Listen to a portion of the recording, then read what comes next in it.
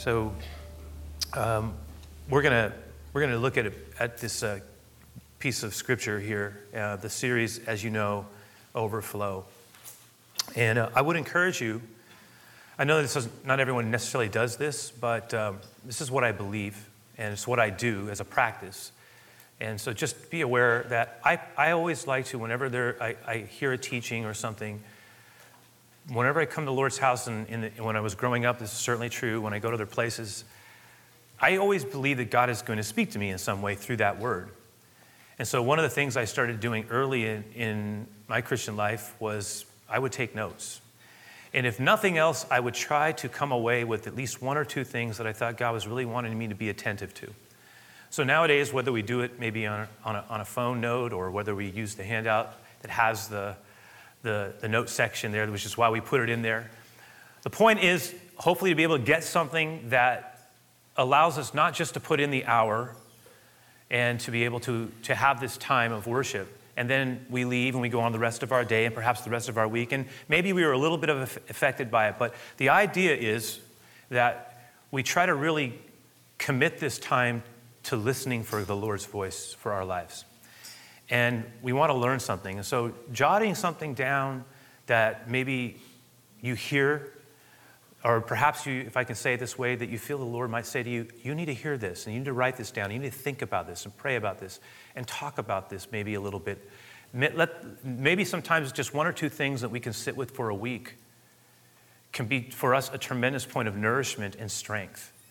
I've found that there have been times where I've come to the Lord's house and I wasn't expecting it, but I got a kind of a word within His word. And that word became a point of spiritual nourishment that really helped me. Helped me actually, sometimes it could be for a week, sometimes it was for longer than that. There's sometimes I've come to a service there have been times where I've actually been sharing it, and as I've been preaching, I felt like the Lord say, "That's for you too. Don't forget that," you know. And I don't. I realize that. It's one of the unique blessings that comes from being able to have the privilege of sharing scripture, teaching, is that oftentimes the person we most teach are ourselves. So anyway, Luke 19. Let's look at this together. It says he entered Jericho, was passing through. Now that's Jesus. There was a man named Zacchaeus. He was a chief tax collector and he was rich. Two things, we are told, immediately. Jesus is making his way through Jericho. And there's this man, Zacchaeus. He's described in two ways. With great brevity by Luke. He was what? A chief tax collector. We know that. And he was rich. And the two were not a coincidence, I assure you. Because in Jesus' day, and I think some of us know this. I wouldn't assume all of us do. But tax collectors, sometimes you'll see them referred to. A tax collector was sometimes referred to in the scripture as a publican. But a tax collector was someone who essentially collected taxes on behalf of Rome. That meant that a tax collector was probably one of the most despised people you would ever come across. Because in addition to them collecting taxes, which should be bad enough, and the type of taxes they collected, again, on behalf of a foreign empire, right, who was laying down the law and taxing them, it seemed, at every place and in every corner. Income taxes, custom taxes, grain taxes. There were taxes and fees because Rome had this huge engine and it needed to be fueled. And the way it was fueled was by the territories that it conquered, and they would exact tax from them. And of course, the Jewish people, they were fiercely independent, and yet they had to submit to Roman rule. They were given a high degree of autonomy. That is, Rome allowed them to sort of have some self-governance within a framework. They had their religious freedoms. They had their own religious councils. They had some ability to mete out justice, but they could not actually have someone put to death. That alone was Rome's prerogative, which explains why later on when Jesus is arrested, he has to be brought before Pilate, because even though he could be sentenced and condemned by the Sanhedrin, he could only be put to death with Roman approval. Hence, Pilate has to sign off on it. And that's a whole other story. But the fact of the matter is Rome had oppressed the people, but had given them also a lot of freedom. And so oftentimes what would happen is the people who were responsible for collecting taxes were people who were hired by Rome. And they weren't actually given a salary in a strict sense. They were given authority. And the authority they had was to tax people and to collect those taxes. And then if they wanted to, they could tax a little bit more for themselves. And so they extorted people. And oftentimes it was somewhat arbitrary. If you've ever had your baggage checked, you kind of feel intruded upon. At any time, you know what I mean? At any time, they could pull someone over, say, we need to check this to make sure you're paying your custom fees. They could arbitrarily begin to pull something and have you have to pay it. It created this tremendous, it was like there was a lot of tension between tax collectors, and that's why oftentimes when they're referred to with like what would have been in their day the class of the most immoral of immoral people, right? The immoral, they would talk about, the prostitutes, and then they would say, and the publicans, the tax collectors. Because in their mind, they were traitors, and they were active agents on behalf of a foreign empire to extract money, and they were corrupt on top of it. So not only were they betraying their own people, but they were unjust and criminal, and yet under the guise of the law could do whatever they wanted. It just created this tremendous bitterness towards them. Now, we're told that Zacchaeus was not actually a tax collector. He was a chief tax collector, which means not only was he despised like a normal one, he was even more despised because he oversaw them. And he had a lot more power, and he was a lot more wealthy. It was almost like an organized graft, right, on a system. And they could pull out money. Zacchaeus was not viewed as a good man. Just keep that in mind. All right, we go down here. And you know what's interesting? I was looking, his name.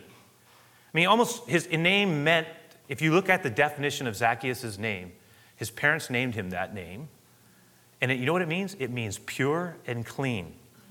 Which is so ironic, isn't it? Because it was the exact opposite of what he ultimately ended up becoming. He was essentially a legal criminal who exploited his people and got himself wealthy. The only other thing that went along with that, though, was when you did that, you could be wealthy, but you were an outsider.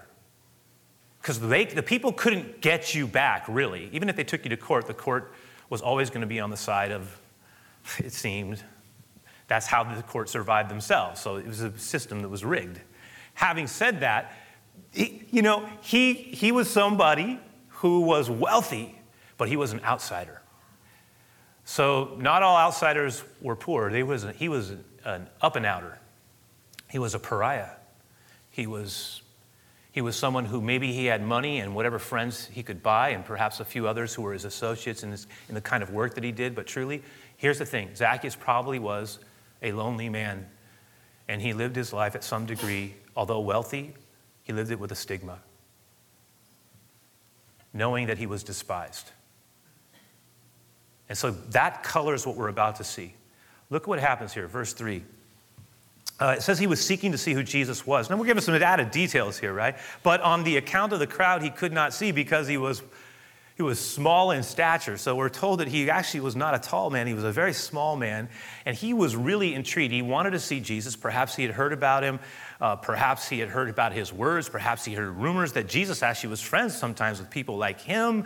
That was the rumor anyway. Jesus at this time was kind of a celebrity. When he would go in, the crowds would come around him. It was sometimes hard to get near him. In addition, Jesus had his own kind of entourage, if I can put it that way. Not that it was that way, but he had his disciples and other followers who had attached themselves to him. And so when Jesus made his way through a town that hadn't seen a lot of things, it was actually big news. And there was a lot of rumors about Jesus. He healed people. He said things that nobody else was saying. Some people began to whisper that he was Messiah. He was the one who God had promised. There was so much about Jesus that would have been intriguing. We're told that Zacchaeus wanted to see him, but he couldn't get through. He was small.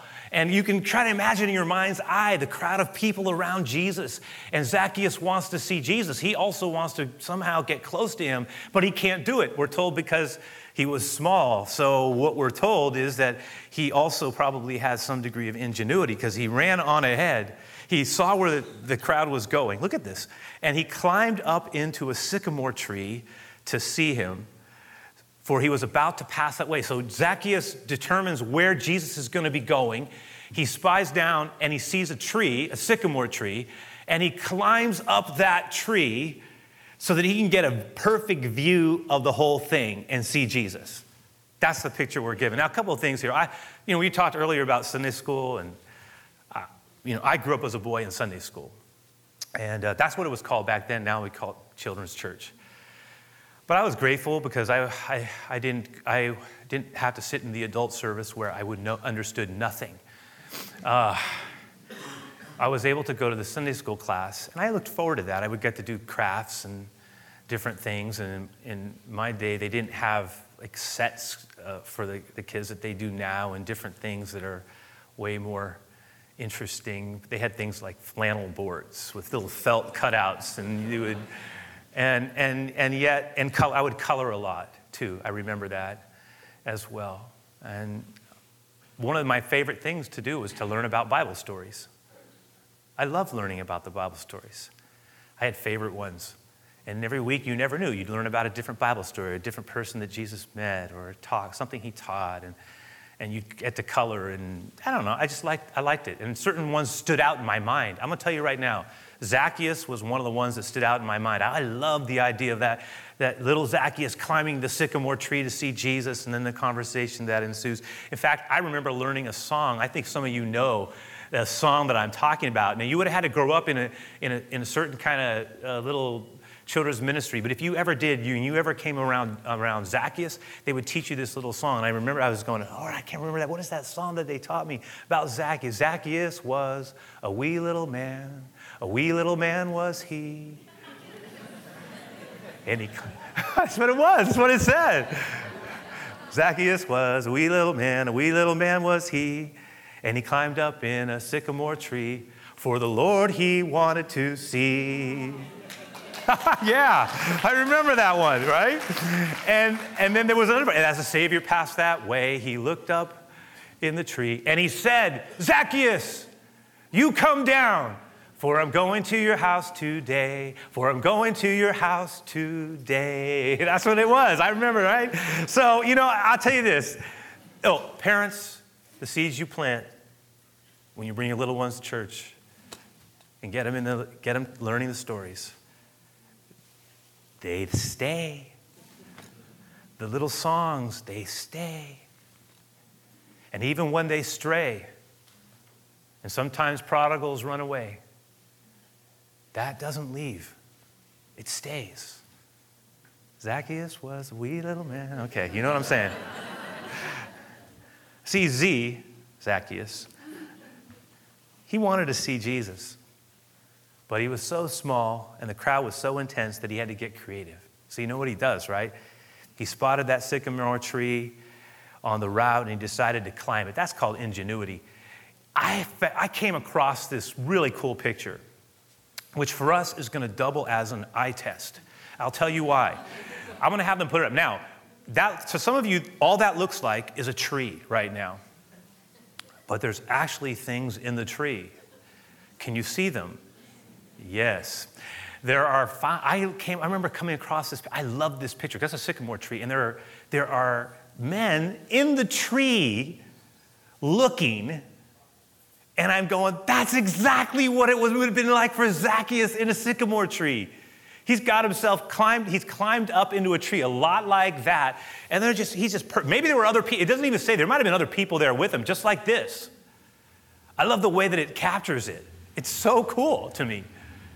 The idea that someone would just be able to sit on a tree and hang out, and that's a sycamore tree, and hang out and look down on the passing crowd and passing by Jesus. I could see Zacchaeus right there. And that to me is like, that's a perfect picture. Okay. So all these years I've been saying, I want to use that picture. And now I did. All right. Verse 5. And when Jesus came to the place, he looked up and he said to him, Zacchaeus, hurry and come down, for I must stay at your house today. And so he hurried and he came down and he received him joyfully. It was a bit of a surprise. Everybody was a little shocked. They were caught off guard. The people for sure were, because how could Jesus associate if you knew who he was? and everybody did, how could Jesus associate with a man like that? Yet alone eat with him? This rogue, this crook, this cold-hearted charlatan? What in the world? A man who's cheated us all? A vassal of Rome? A pathetic, small man in every way? What was Jesus doing with him? That was what was going on. And of course, I tried to think in my head, what was it like for Zacchaeus, right? He's caught off guard. He's caught off guard, as I call it. I mean, I see him in the tree, just one to look at Jesus, and then he's shocked when all of a sudden Jesus stops and says, hey, you. Look what he says. Zacchaeus, I know your name. I need you to get off that tree. I want to go to your house. I want to have a meal together. And Zacchaeus, me? You want me to meet? Me? Really?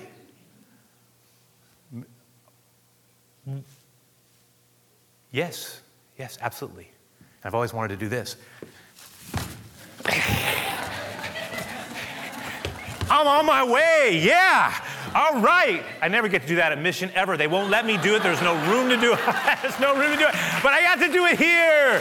Yeah, Zacchaeus, you come down that tree. And he did, and he said, now anybody who's like, someone woke up and said, what's going on? What's going on? Okay, the thing about it is, Zacchaeus was as surprised as anybody. He's going, what do you me? Absolutely. Oh, absolutely. It would be such an honor. People like you don't meet with people like me. I'll absolutely. Let me get down from this tree. And I can tell you this, the other people that were there, the disciples, and they're going, I think they also were caught off guard. Jesus didn't tip his hand ahead of time and say, hey, you know what, we're going to stop. I'm going to see this guy in a tree who nobody likes. And then I'm going to ask him if he could feed all of us. He didn't say that to them. So they were on their way, and they stop and they see Jesus having this conversation with the guy in the tree who nobody seems to like, who's super excited. And now the next thing they know, they're making their way with Jesus to Zacchaeus' house for a meal that he invited himself over to have.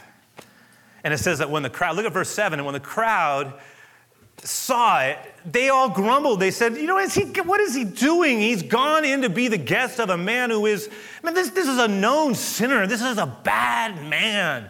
And they were unhappy that Jesus would allow such a man to be his host, but that's exactly what happened. Now the conversation, there's a gap, can you see it, between 7 and 8? I don't know what that gap is. I don't know exactly what happened. I don't know how much time passed. But between verse 7 and 8, somewhere along the way in that time when they were having that meal together and there was an exchange going on, and there were a lot of conversations going on, somewhere along the way, and the Bible doesn't record it, it just says it just tells us the outcome of it, but it says that somewhere along the way, Z decided to make a change. Zacchaeus made a change.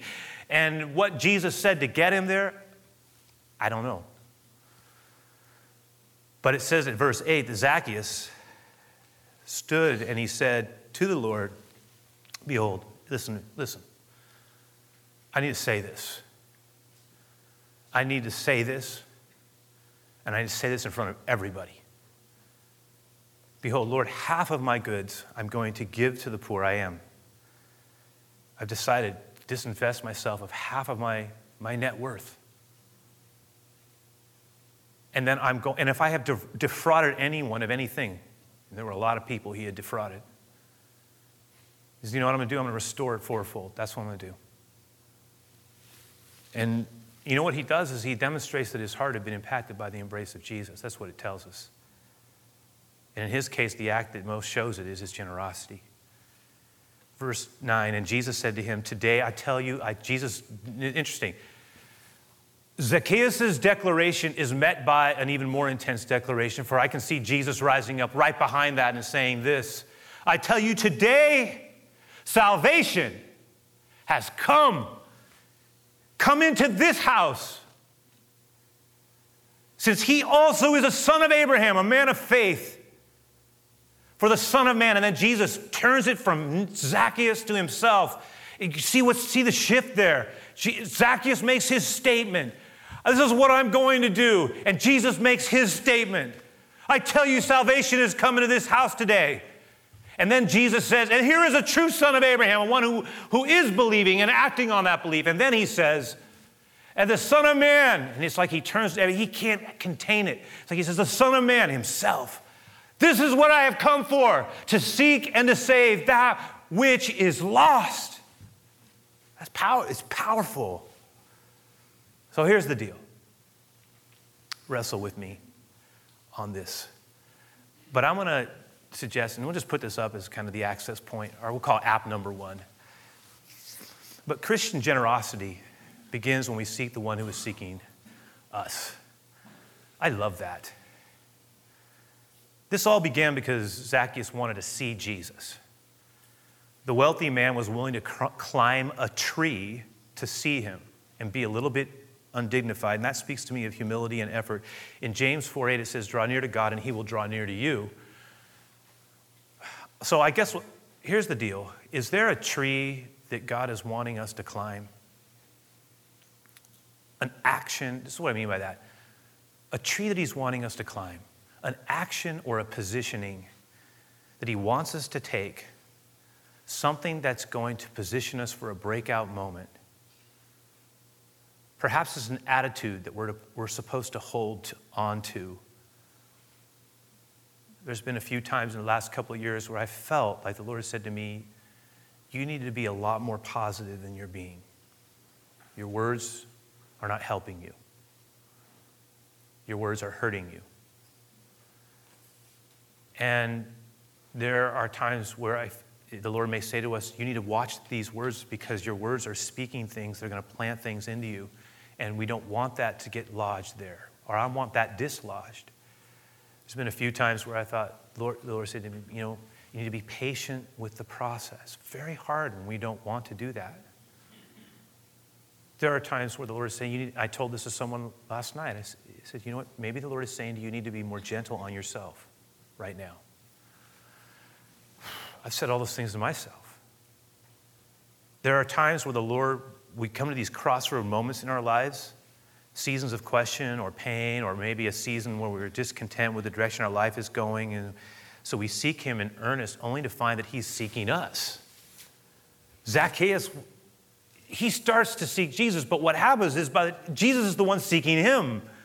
And so there's this amazing moment, right, that occurs. And I love the fact that can happen in our lives where the Lord is saying, look, I need you to, what is the tree he's wanting us to climb that's going to get us in the position where he can say the words he wants to say that will change our life in the way he wants it changed. Some of us, it may be taking some things that we've been doing and shifting them around. For others of us, it may be an attitude shift that God's trying to get us to stick with for a period of time. For others of us, it might be that, I want you to commit yourself to reading my word or serving or being in a group where you're going to be sharpened. I don't know what the Lord says to it. I know this. There are times where God's saying, there's something I want to do, but you're going to need to do this to get there. And I love the fact that Jesus invited himself over. I love that. I call it the holy intrusion, right? Because there are times where he invites himself over to cultivate a life that overflows. There's our theme. He intrudes upon our ordinary to work in us the extraordinary. He comes into places sometimes we weren't expecting and in ways we didn't expect. There is no way Zacchaeus is thinking he's going to want to hang out with me. He didn't even think he'd ever be noticed. When he hears his name called, it shocks him when he's asked, can I come over to your house and you can make me dinner? That shocked him too, right? You know what? There's a great verse in Revelations 3. It's a perfect corollary for me. Look at this, Revelations 3:20. Look what it says. Look, Jesus says this. Look, I stand at the door and I knock. If you hear my voice and open the door, I will come in. And look at that last phrase. And we'll share a meal together as friends. That's Zacchaeus. That's the story. That's it. That's exactly it. Jesus is knocking. Let me in. We're going to share a meal together. Now, as friends, I love that. One of the underrated pleasures of life, you know this, is eating together with friends and family. It's one of the gifts we often take for granted. The simple joy of sharing a meal together and talking in an environment where there's trust and love and assumed goodwill and honest, authentic kindness. This is friendship, right? Right? It's awesome. And Jesus, do you hear that verse again? Because what does it say he wanted to be? Stand at the door and I'll knock. And then that last one, and I will come in and I will share, and we will share a meal together as friends. Don't zip past that. That's Jesus saying he wants to come and share a meal as a friend. That implies what kind of description is that of the Savior? Because a friend is someone we enjoy spending time with. A friend, it's someone we want to be with. A friend is someone who knows us and we know them. A friend is someone who's kind. And again, it has all these other things that go along with it, who's interested. There's open dialogue and exchange. The fact that Jesus says, I want to be your friend, to me, is just an amazing aspect of God's love for us. Because there's a lot of times people get afraid of God. There are a lot of times some of us may not always understand him. And yet, what is the Lord saying? I'm your Savior, yes. I'm your teacher, yes. I'm the promised one, yes. But I also, guess what I am? I'm your friend. You're my friend. I'm your friend. But Lord, that's kind of like below you to be my friend. You could be my boss. You could be my manager. You could be my king. You're my Savior. You're my Lord. But my friend? That's like very casual, isn't it? I will be your friend. And by the way, a friend who sticks closer than a brother. A friend, as the old hymn that says, when other friendships cease, will still remain. A friend like this. Friendship with Jesus, fellowship divine. Oh, what blessed sweet communion. Jesus is a friend of mine. The friendship of Jesus. When you have a friend, a true friend, you have a closeness and a bond and a sense of safety. That's what real friends are. And they will at times tell us the truth, but it is done in love. See, that's true friendship. And I can't think of any better friend than Jesus. We can go to our friend. Other relationships, Lord bless them all, may fail us. But here is one who will not fail. Through this life, into the next, and along the way, Jesus, my friend and my Savior. 2, welcoming Christ's presence often creates a turbulence within us that primes us for an overflow of grace, repentance, and breakthrough. Hopefully leave that up long enough. That's an interesting word, turbulence, isn't it? It means disturbance. Like on a plane, you hit turbulence. My wife's classic. She's here today, so I have to be careful. But there are times where we've been on a plane and we've hit turbulence. It's like, and all of a sudden, right? That hand grips my hand like it's like we are really connected at that moment. And there's been times where I said, you're hurting me. You're hurting me right now. And the thing is, when turbulence hits, it has a way of focusing us. Whatever else has been going on, for some of us, getting into a plane is scary enough. Then we hit turbulence, and it's like, oh my goodness, right? I'm in this tube, in the air, flying. And it's scary. And I'm not trying to make light of it because I know for some of us it's really scary. It really is.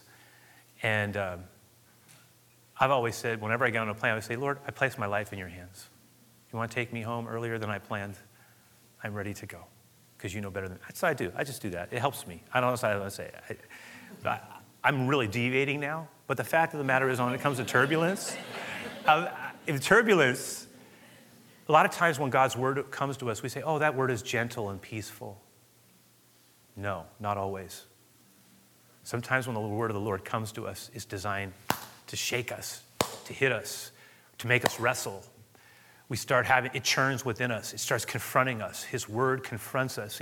It's designed to graciously move us in a way sometimes that will provoke a change that we would not have otherwise been willing to consider. In Zacchaeus' case, his change is a direct connection to the word of the Lord coming to him. And as he's listening to this word, he's letting it settle into his heart. He feels compelled to respond to that word by making a change in his life. Perhaps it was the change he wanted to make anyway, but just couldn't get the strength to do it. But when Jesus gave him that word and he moved into another place, that's why I called it a breakout. Because sometimes those breakout places are a result of churning. So let's not be afraid of the churning. Let's not be afraid of the churning places. Let's not be afraid of the places we have to wrestle with God, because out of that's where the name change comes. That's where a new promise emerges. It's okay. Wrestle with the Lord. It's all right. It happens. Sometimes his word will force us to, and that's where grace comes from. That's where repentance comes from. That's where we change. That's where breakthrough occurs. That's where a new opening emerges that wouldn't have happened otherwise. It didn't come easy. It's the travail that brings the child. It's costly. There's work in it, but it's okay. It's okay because God is in it trying to do something. In Zacchaeus' case, he was trying to work in his life quickly now. That's when the spring comes. But 3, generosity is the overflow and evidence of God's genuine work in our heart. It's always an issue of the heart. It shows up in the way we live and love. But it's always a work of the heart. In other words, relationship with Jesus and true repentance will show up in our stewardship and generosity of our lives. It may have to do with how we work or do business, manage our life, our resources, how we honor God with our first fruits. We've been talking about this in overflow, our tithes, our offerings. But when we really have it inside of our heart, these other things come out natural. It affects our ethics. When the Lord's working in our heart, just like it did with Zacchaeus, it affects our morals, our life choices. A confession of Jesus that has no effect on these things is not much of a confession at all. It's designed to affect our definition, understanding of success. It's designed to affect how we work through pain and suffering, disappointment and delay, which are different things. It's going to affect our kindness, our generosity. It's going to affect how we relate to people we love, people who we don't know well, how we treat people who we think are less than us. Can we even think that anymore? It's interesting. I was watching my mother. She lives in Oregon. She turned 70 a couple years ago, and what was kind of amazing about her for me is I watched her in her late 60s rededicate her life to Jesus. And when she did that, she has a couple of small restaurants that she runs up in Florence, Oregon, and I watched how the reawakening of her faith, which was kind of a return to first things for her. I watched how that reawakening, which occurred at a time in her life when you thought maybe things would already been set, but in her 60s, she has this like internal renewal in Jesus. Finds a home church, gets reconnected to her roots. She used to teach, by the way, she was one of my first Sunday school teachers. She was actually a pretty good teacher. I remember it. But I remember watching her take this circuitous route. And we talk about it, and I hope she's okay with me sharing this. But she took a few decades and drifted. And to see her return back to where she was in her love for Jesus, it blessed my heart. A gift I probably have taken for granted. But one of the things I noticed when I started listening to her was the change that it made in the way she managed her restaurant and that she owns. And what she started doing, I started watching how she was talking about people who are working for her. And it's always a fine line when you run a business because you have to, on the one hand, you have to watch the bottom line. You can't allow for certain things to happen. But on the other hand, you have this if you have a heart that the Lord wants you to have, you start to care about the people who work for you. They're not just being used. They're not things. They're people. And you start loving people using things, not loving things using people. And I watched how she started to actually shepherd. I said, you know what you are? You're a shepherd of your people. You're a pastor of your restaurant. That business, the Lord gave you a shepherd's heart for it. And I've watched her love people differently. I've watched her help people along. I've watched her help her employees. I've watched her try to get even them to sometimes go to the Lord's house, and she's invited. I've watched that. I was going, you know what? That's real. That's showing up in your life, in the way you're treating people, the way you're running your business. It's real. It's not like disconnected religion. It's real. It's the way of Jesus showing up in what you're doing. I'm impressed. I'm inspired. Bless you in Jesus' name. And this is the last thing I'll say, and we'll just leave it right here. When this happens, do we notice, this is the last thing, do you see how this affects Jesus? Say, what are you talking about affects Jesus? Zacchaeus' commitment to positive change and repentant generosity got Jesus excited and rejoicing. The happy man lashed out in praise. I tell you, salvation is coming in this house. It's happening right here.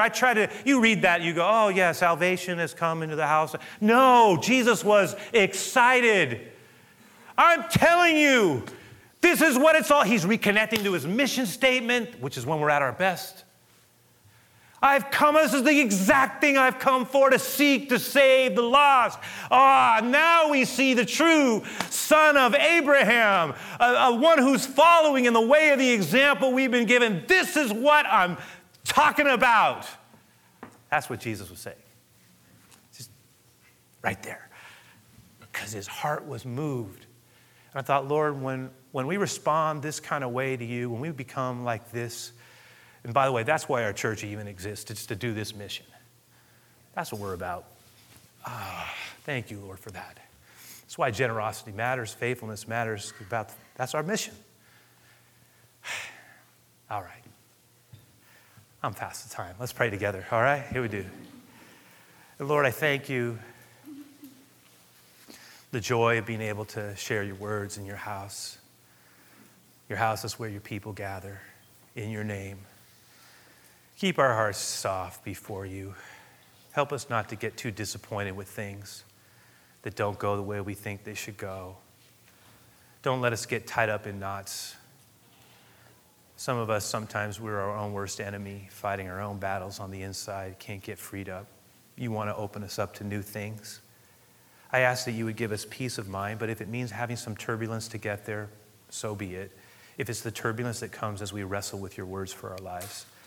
Some of us are at a stage in life where we're afraid of things. It's okay. You're the Prince of Peace, but you're more than that. And may this be on our lips. You're our friend, our faithful friend unto the end and beyond that. Help us to walk with you, enjoy who you are, Lord, better, not take you for granted. Share our heart, listen for your words. That's called relationship, and that's the best kind. We just welcome you. Bless our closing time of giving. Bless the song that really does connect back into everything we've shared here. And let us go back into this week and maybe hold on to something, a phrase, a word, a thought, something that you meant for us to have that affects us in some way. And if nothing else, remember that silly pastor who sang that little song and jumped off the stage trying to tell your story. We love you, Jesus. Keep our love for you real and alive. In your name we pray. Amen. All right.